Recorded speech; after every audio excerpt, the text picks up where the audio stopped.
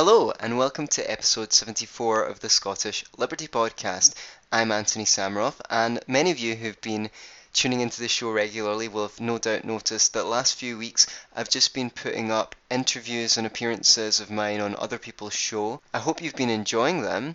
If not, your wait will soon be over as Tom is going to be returning to the show. We're going to do brand new shows, the two of us, and brand new interviews with some really exciting guests. However, this is one final backstop podcast for the moment. This is from my appearance on the YouTube channel Freedom Philosophy TV with John Coleman, in which we discuss the Green Party. Now, if you're a resident from outside the UK, stay tuned because there's still a lot of economics and things like that in this podcast that will be relevant to you. The last show that I put up with John Coleman was called A Comprehensive Treatment of Socialism, and it's one of our most listened to shows. So I've got one more with John Coleman in the archive. If you want to hear it, I'm sure I'll have cause to upload it at some point. Until then, enjoy this episode 74 of the Scottish Liberty Podcast with me, Anthony Samroff, and, well, John Coleman for a change. So, hello, Anthony. Welcome to Freedom Philosophy TV. Perhaps you could just tell us a little bit about yourself and why you have an interest in the politics of the Green Party. Sure, thanks for having me on your show, John. Well, yeah, my name's Anthony Samroff, you mentioned. I'm a counsellor, a life coach, and a communication trainer, and those are my full-time vocations. So I'm basically involved in helping people improve their relationships with themselves and other people. I've always had an interest in changing the world for the better, and I guess I probably would have identified as closest to green when I was in the political sphere, but I suppose I was an environmentalist when I was about 20. I actually wrote a book on environmental issues, but I was too sheepish to put it out.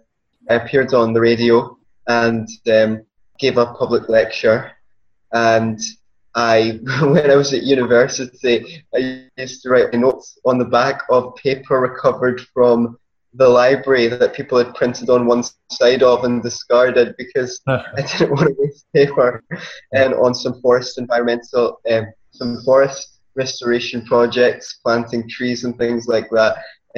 I guess I've always had a love for the environment. I guess I'm saddened by the way that environmentalism is handled in the mainstream discourse, and I guess that the approaches that are suggested are not congruent with the empirical reality on how we can tackle environmental problems.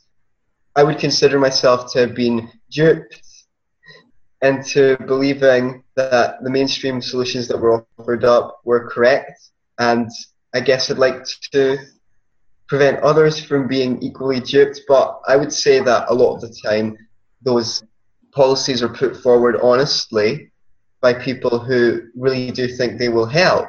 So hopefully in this talk we can illuminate other potential solutions that would probably be more effective. What do you think? Well, I've read through the. Thanks for that. I've read through the manifesto, and it struck me that I thought I was reading something written by Marxists. There just didn't seem to be anything much in the Green Manifesto that was really about the environment. And I see they do have policies. For example, they want to encourage people to be able to build their own houses, kind of, whether it's straw bale or reclaimed materials and stuff like that. That I think that would be absolutely wonderful. But I mean, there were two things that struck me that just didn't make sense.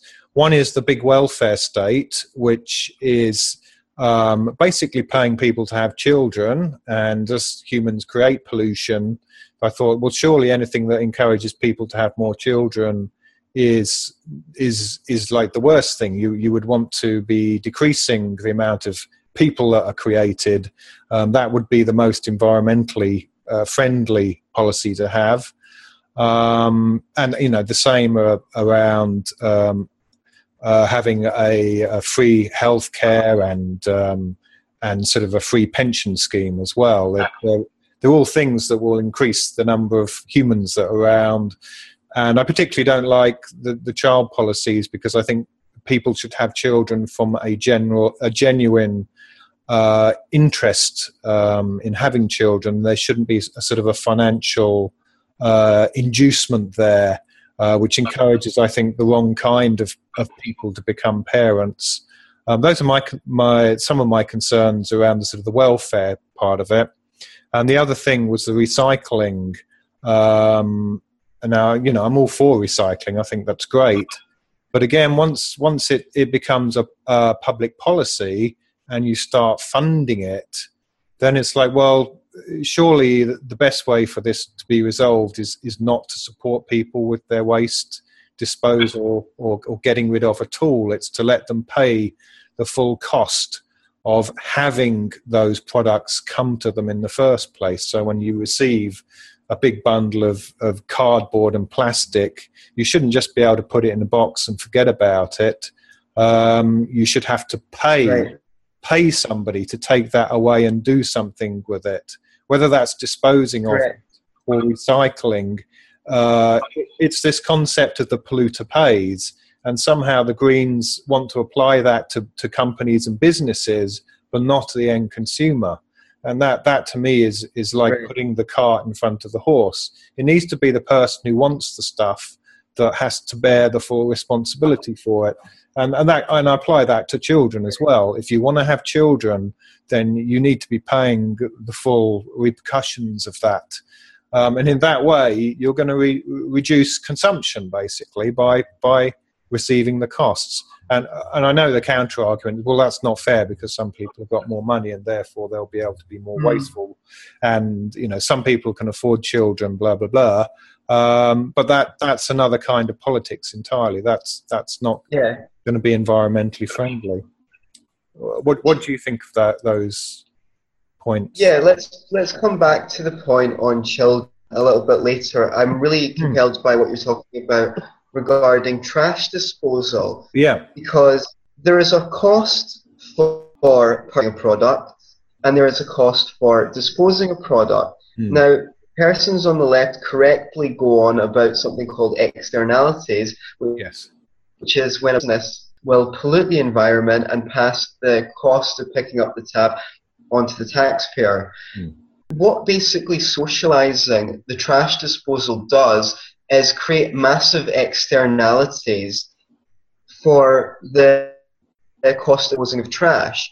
Now, the issue is that recycling I completely support, but we have no idea what recycling is actually more damaging to the environment and what recycling is less damaging to the environment, because the government picks up the tab. If everyone was compelled to pay to get their own trash disposed of, anything that was valuable to anyone, they would either pick up for free or pay for. So all your tins, all your jugs and things like that, someone would pay to pick up, including biomass, which could then be delivered to local farms, which could use sustainably.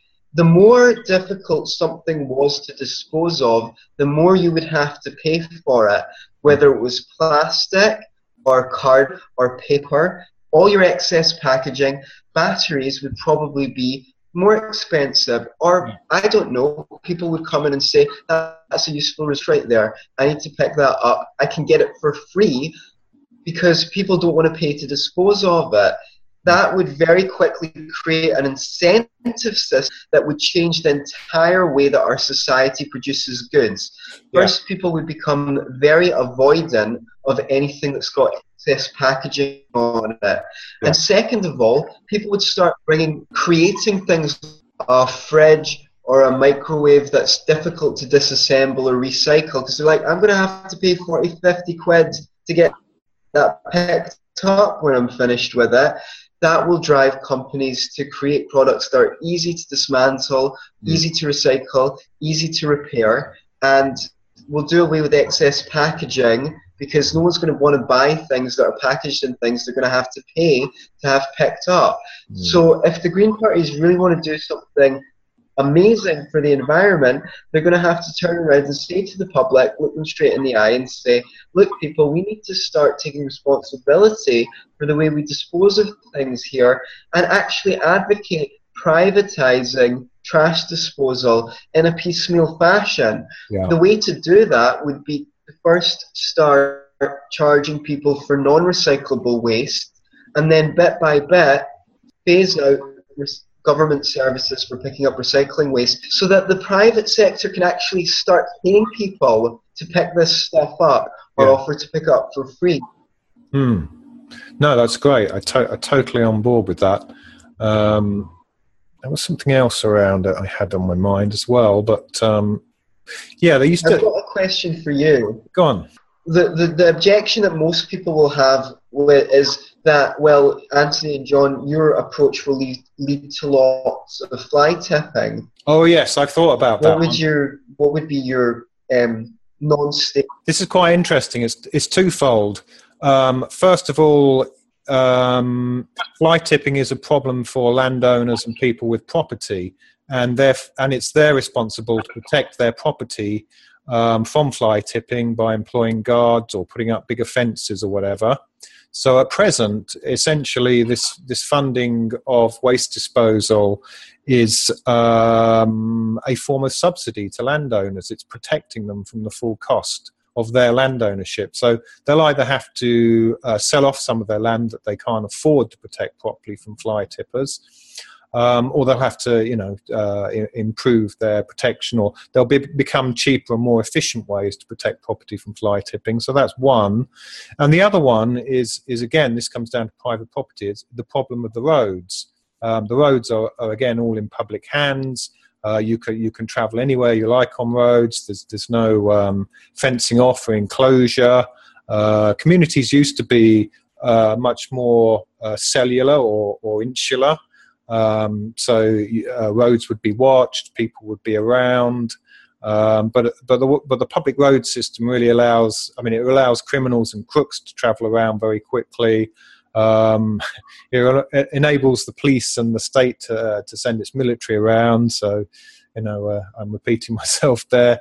It's a control mechanism for the state, but it's also an easy flow for criminals to get access to property and to make a mess and a problem that would not exist if we had true private property and our communities were gated and fenced and guarded. What do you make of that? Yes, I think, either it's financially worthwhile to whatever get CCTV and watch your property, and then go and sue the person who fly tips, or it's not. And if it's not, then it's not an issue. People can get together and create an insurance fund. Yeah. They can themselves from fly tipping, and if fly tippers are caught, the penalties might be such that that money could go to restore in restorative justice, to actually go to the people who it's damaged. Yeah, make them rather than into the legal system. And also it creates an incentive for people to look out for each other, and someone could become very unpopular for doing that. The other thing is that because over time the economy would move because of this law or not law, if we're imagining a stateless society, because the trash disposal is privatized, all the production will move from using things that are hard to dispose of to things that are easy to dispose of, recyclable or biodegradable. So most of the waste will be reduced. Like, stuff will start being packaged in biodegradable packaging. So someone's going to take that off you for free anyway. So there's no need to fly tip in a system where you can get paid 5 pence per jar, 5 pence per tin. There's no incentive to fly tip. Yeah, people tend to fly tip things like building waste, don't they? Like rubble and like sometimes it's like old cookers. It's plasterboard that they don't want. Messy old fabrics, things like that.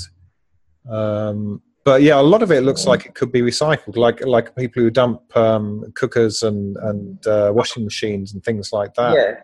They've got a scrap. There's no incentive there for those cookers to be easy to disassemble and recycle. In fact, for all we know, there's some planned obsolescence there, and the cookers are deliberately need to not last that long because people are not paying the cost of disposing of things.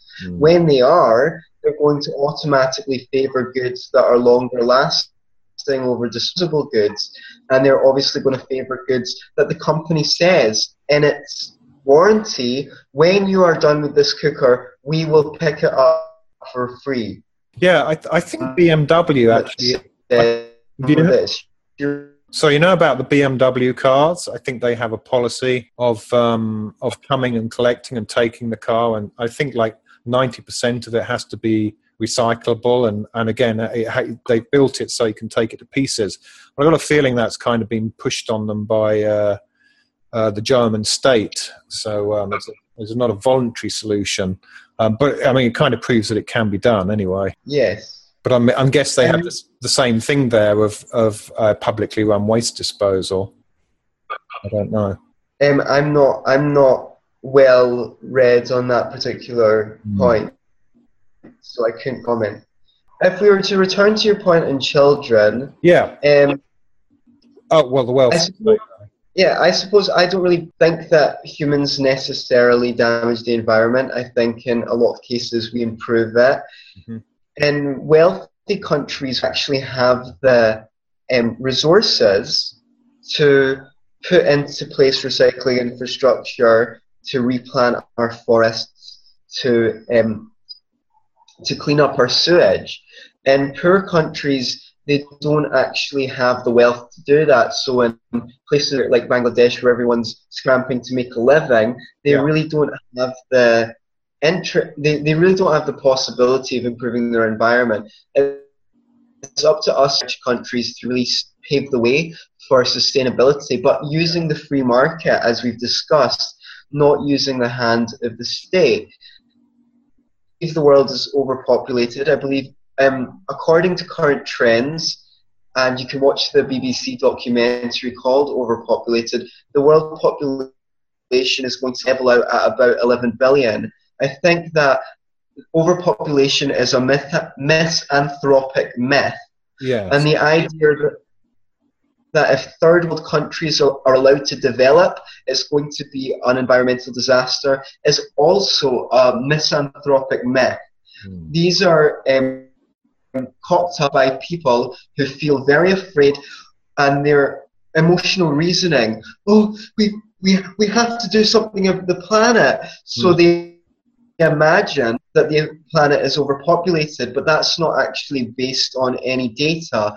The planet population is set to level out at 11 billion at current times. So it's not the number of people in the world, but it's our economic systems. Our economic systems are externalizing the cost of being a wasteful person who damages the environment.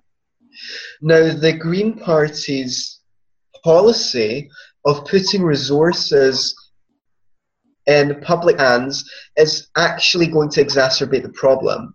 What we have in the current system is forests that are owned by the state, and if you want rights to cut down that forest, you go to the state and you get a permit.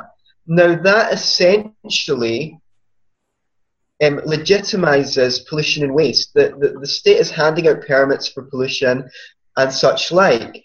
What a company can do is it can start a daughter company. The daughter company will get a permit to cut down this forest and then sell all that lumber to the parent company for peanuts, go bankrupt, and the taxpayer will have to pick up the tab for destroying that natural resource, whether it's a forest, a stream, the air we breathe.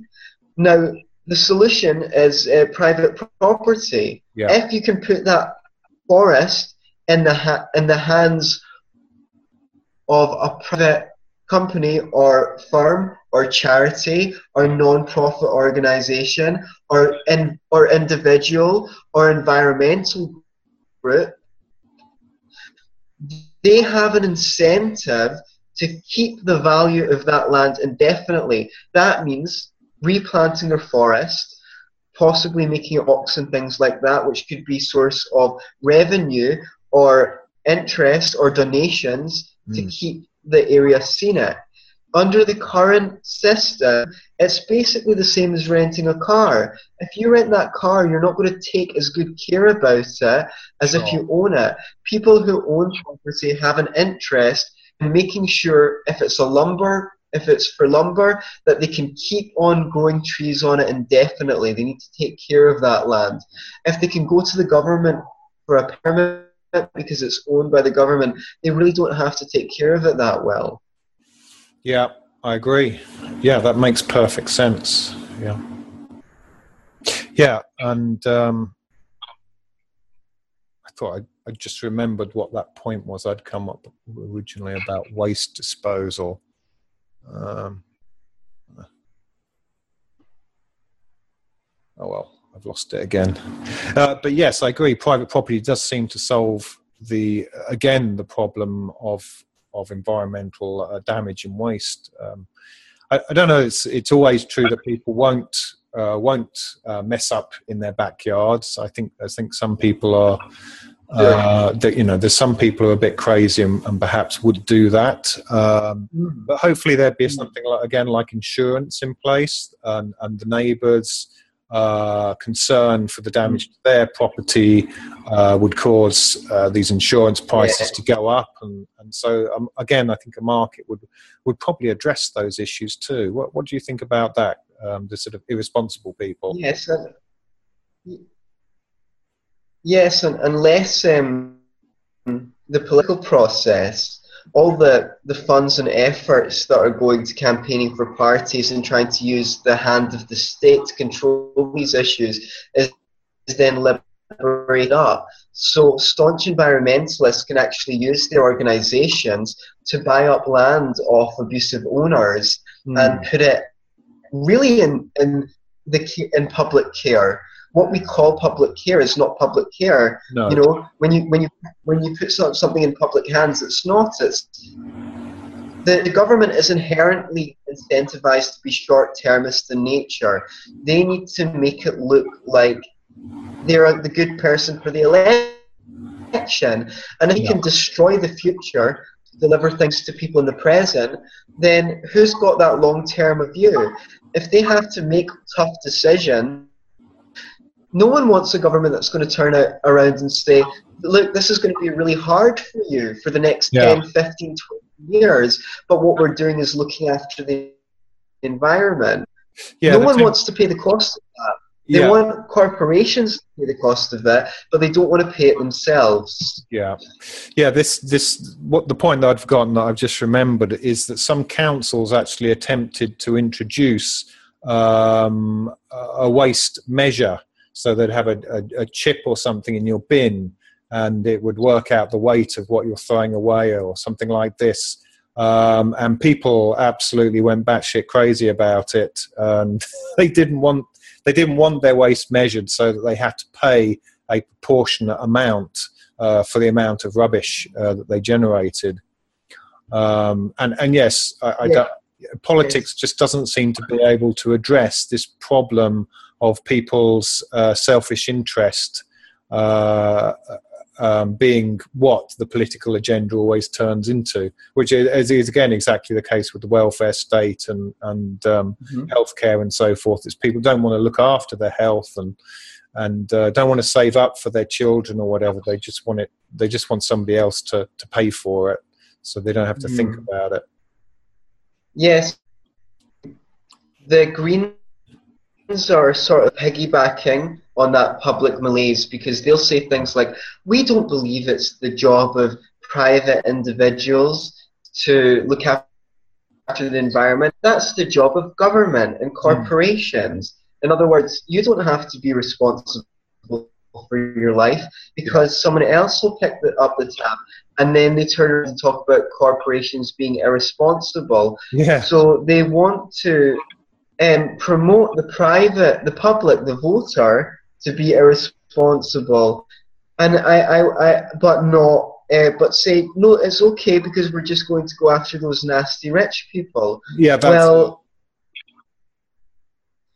I would like to go over, if you're happy to, some of the socialistic elements of the Green Party manifesto, and talk about those if you're done on these two issues. Yeah, no, that's great, Anthony, and yeah, totally agreed. And it, like I said at the beginning, it's not quite Marxism, but it's like a sort of it's definitely more pink to me than it is green, the Green Party. So. Right. Yeah. Apart from they want to legalise cannabis, which I think is probably their one of their more greener policies, but for a different reason. Right. Yeah. I like the joke.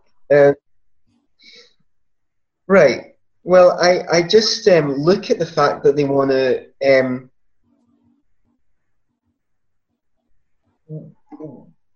nationalise, as we call it in the UK, or socialise, as they call it in the US, so many things. And this is meant to be ostensibly a good idea. And where they want to nationalise is where most of the problems come from, or public-private partnership.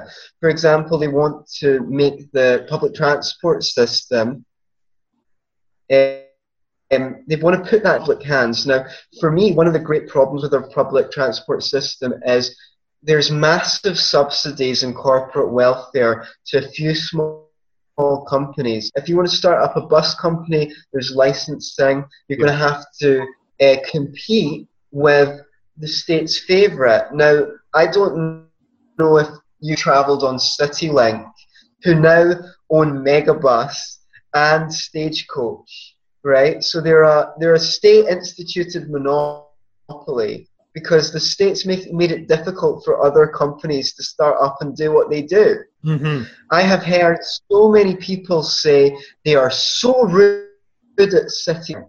They are so unpleasant to customers again and again and again.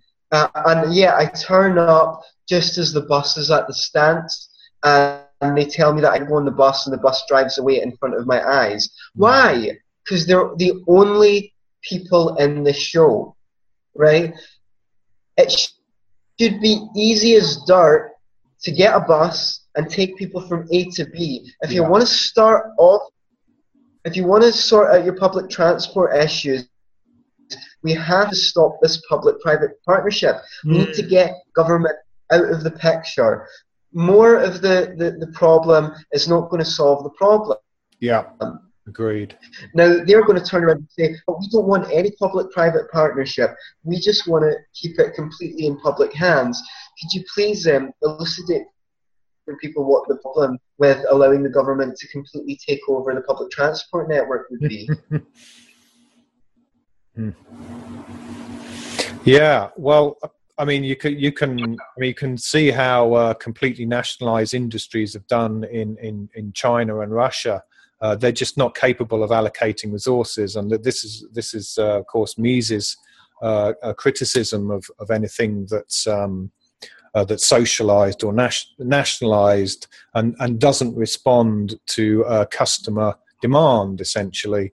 And also there's no way of pricing as well. So what happened in China is that the Communist Party ended up obtaining catalogues from Hong Kong so that they could work out how to price their goods. And you also end up getting a black market as well, the so-called black market, which of course is just people selling stuff and buying stuff, but there'll be all of these kind of issues, I would have thought, that would come up with a full nationalisation. And of course, we used to have a nationalised car industry, transport industry under the Labour government. and they end up just creating cars and things that people don't really want or aren't quite the right models. And then the private sector in other countries, or the more private sector, ends up importing cars into our country. And so essentially then the workers are essentially just welfare recipients, because they're producing goods that people don't want or aren't quite the right thing. And yeah, it's just calamitous. Now, people are going to turn around and say, but the thing is, it's not fair, John. You know, people in small communities, they're not going to be able to get buses anywhere because it's not economic for a private sector to give them access to buses. And what would be your response to that? Well, I think that's good. It creates... yeah, I mean, this is a very common objection to, like, well, how come the goods at the village store are so damn expensive? Well, of course, there's the transport costs. And yeah, it's inefficient to live an isolated life, cut off from the supply of goods and things. And you're going to pay inflated prices for everything. And of course, that's a decision you make by, you know, if I take a plane to the North Pole and then start grumbling about, well, damn, the baked beans cost a lot of money up here.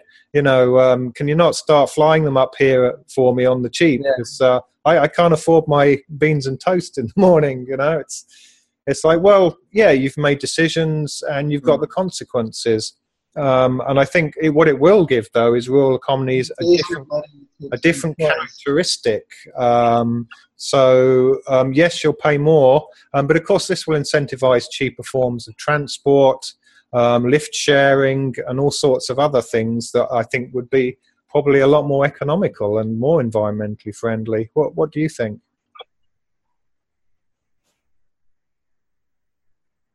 I'm satisfied with your response. You pay as your monies, you take your choice. You know, if you choose to live out in the boondocks, there's various benefits to that. You know, nice clean air, nice scenery, and whatnot. And if you want to organise a bus, then you organise a bus. Also, we need to bear in mind how heavily we're taxed on petrol in this country. And also the governments own the roads. Now, people are like, the thing is, we have no idea what transport would look like if the state hadn't taken responsibility for it. Maybe we'd all be travelling about in underground trains. Maybe, but the government is like, if it's a road, okay, let's chuck money at it. If it's a railway, oh, it's a big decision. I don't know if we want to. We know people didn't want this many roads, because if they did, they would have put government to force them to pay for it through taxes. We might have invented teleportation devices by now. People wouldn't be traveling if they were staying in the suburbs, because the transport was privatized. Whatever was the most economical for large numbers of people is what would have been implemented, and that probably would have been a much better mass transit system, and a lot work from home instead of going to work a soul-destroying job and wasting 2 hours in the car. Do you know what I mean? So we really cannot underestimate how badly the government being in charge of these things has been for society, including the emphasis on drive, which has been probably worse for the environment than it would have been if the private sector had been concerned, in which case it would have built more mass transit.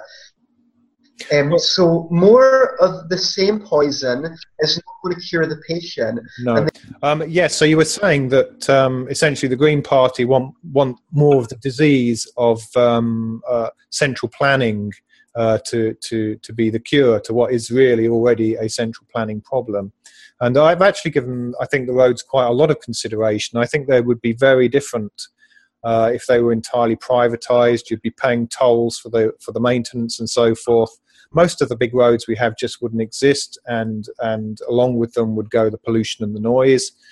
And you see what happens a little bit I'm in Thailand at the moment, but I was living in Brighton, and you see these on some estates where people buy the road from the council. They buy it back and renature it, that kind of thing. And what they often do is they put gravel down. They put gravel down to keep it from being used as a rat run. And you get a nice, quiet neighbourhood where it's not noisy, it's not polluted, kids can play, and so on and so forth. But yes, it's a pain in the butt for people who need to travel quickly to work. And of course, that will pass on as a cost to employers in certain industries who require people to travel a lot. They'll get that as a cost one way or another. They'll have to relocate people, or they'll have to physically build roads. And originally, roads were built primarily for a military function. That's why the Romans built them, to get their soldiers from A to B.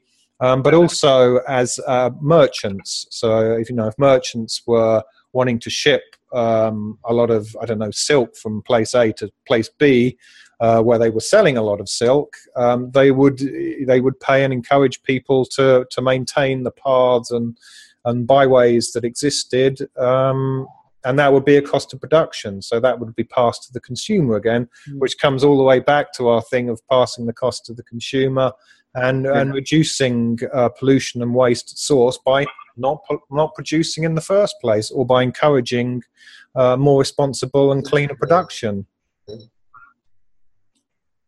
Yes, prevention is better than cure, and instead of trying to run around putting out fires, we should engineer the society in such a way that we're not starting fires. Yeah. Now, using the term engineering is ironic, because we're not social engineers. Actually, we kind of believe that without the intervention of the state, people are free to come up with the best solutions for themselves. People are not irresponsible, their own interests are concerned very often, or if they are, the consequences soon give them the message. It's when it becomes someone else's concern that people become irresponsible. Yes. And a fact is, like, a 38-ton truck does reportedly as much damage to the roads as 100,000 or 200,000 cars. And every year, these trucks are getting, they're obviously lobbying the government to allow them to carry heavier and heavy loads. Yeah. Now, that's a special interest group. They have the power to lobby. If the roads were in private hands, hell no, you're not driving that on our roads. We need to pay to fix that road. Why are we giving corporate welfare? Why is the freight not on the railway network? Yes.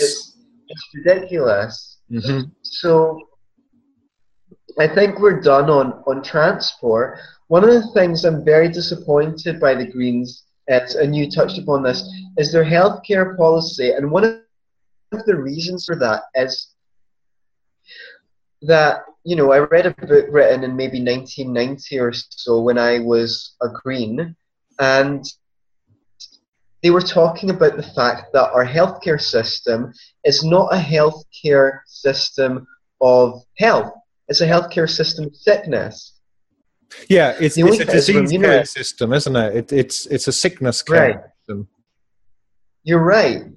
And they were saying that every year politicians get up and say we're treating more patients than ever before, as though this is some kind of achievement.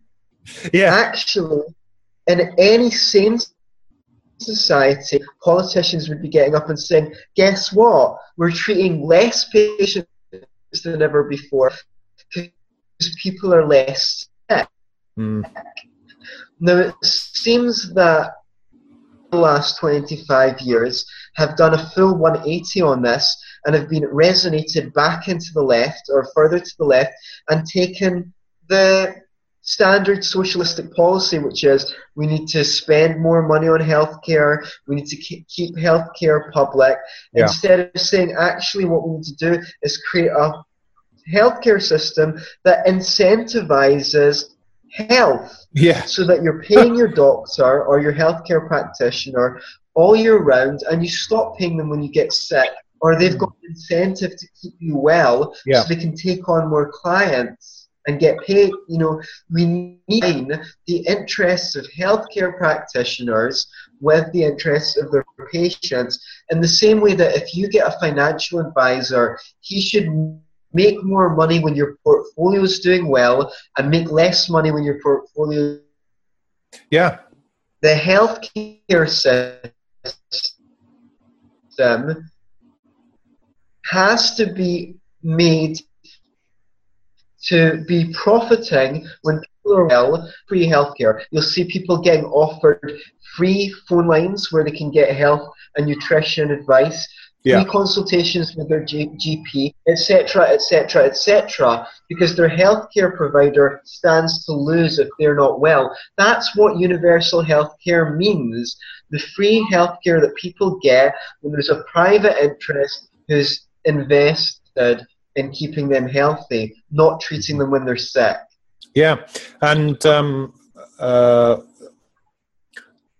the other thing to point out about the medical industry is another one of these big polluters, and medical waste is it has to be disposed of in a quite intensive and careful fashion. So there's a lot of repercussions to getting people to live more healthily. I'm very passionate about this topic and have been for many years.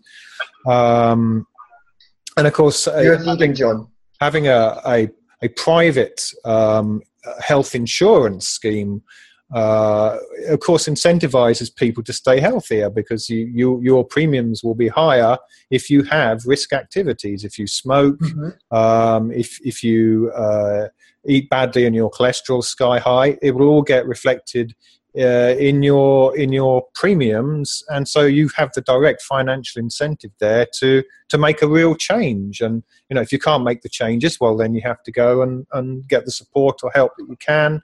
And there's just so much free help around healthcare. I mean, it's absolutely incredible. There's great community resources, and it's all free basically. It's on the internet, it's on YouTube. It just needs people to have the incentive to go and do it, which is taken away again by this, in quotes, free healthcare.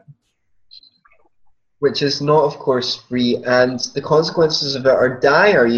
When laser eye surgery first came out, only very rich people can afford it. Now lots of people can afford it because the market was at work, and they learned to provide that service very cheaply, whereas care remains very, very costly. Now, on a free market, we'd soon see the cost of healthcare provision plummet, which means that where people are sick and don't have the means to pay for healthcare, their communities can step in.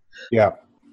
On your point of private health insurance, if I'm your healthcare insurance provider and I know I'm going to have to shell out £40,000 if you get a heart attack on your medical care because you've paid your premiums, I'm going to want to say, John, we're going to offer you free visits to your GP once a month and free access to a phone line so that you can deal with your addictive behaviours around food.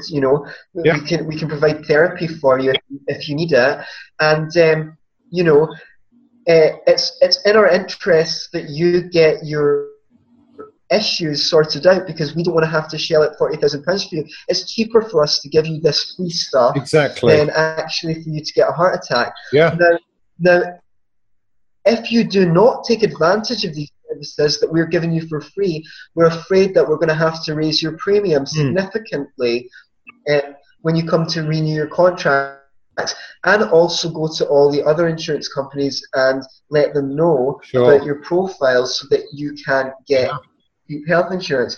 Now, John, someone is going to come back to us and say, well, that sounds very good in theory, but in practice, look at America's healthcare system.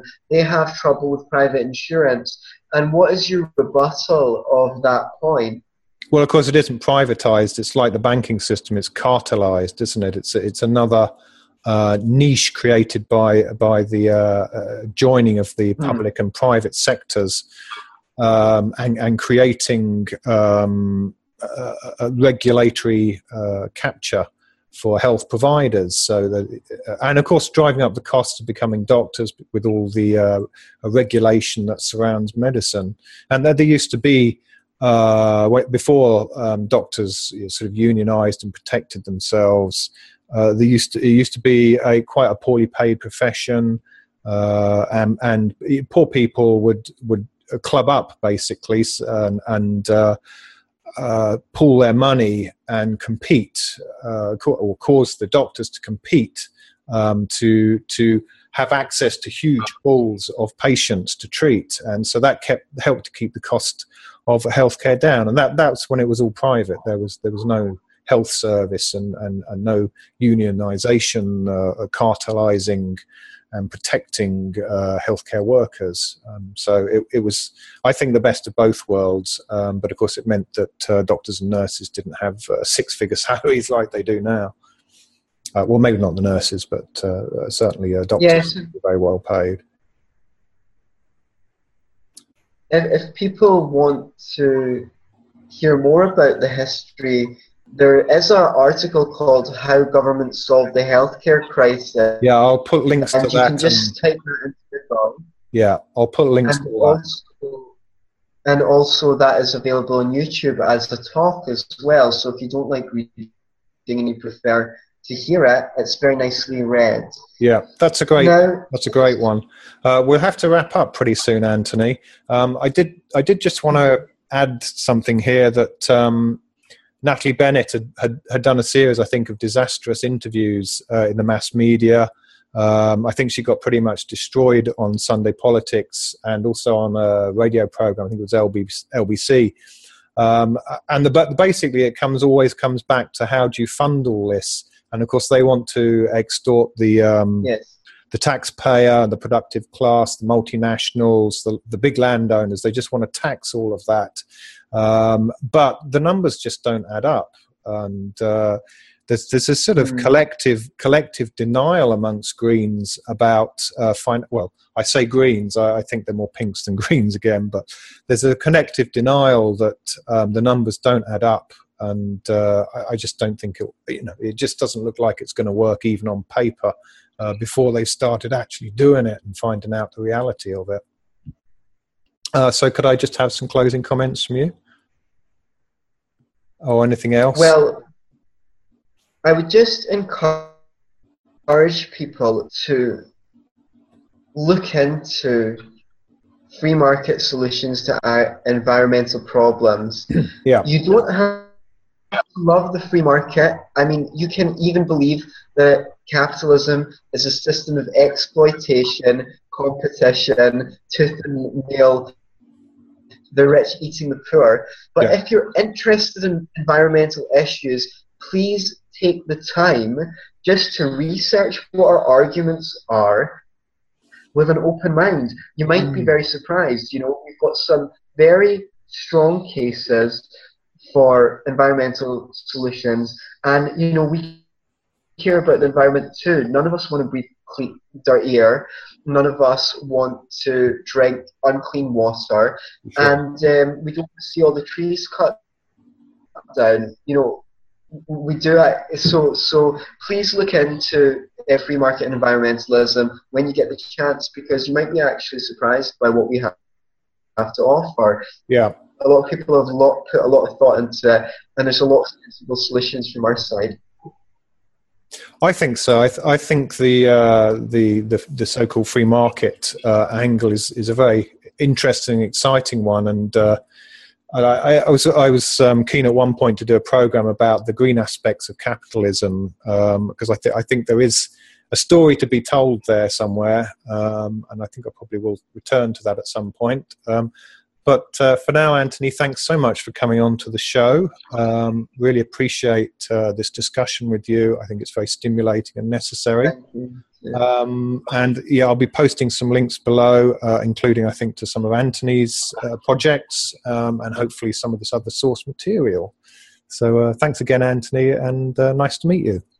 Yeah, lovely. Nice to meet you too. And just if anyone's interested, I do put out free self-help videos on improving your relationships and your relationship with yourself. So just pop my name into YouTube, if you'd like to access any of those resources, they're free out of the kindness of wanting to make the world a better place. So I hope that you enjoy those resources, and thank you for having me on your show, John. Really, really very much appreciated. Take care. Thanks a lot, Anthony. Bye for now.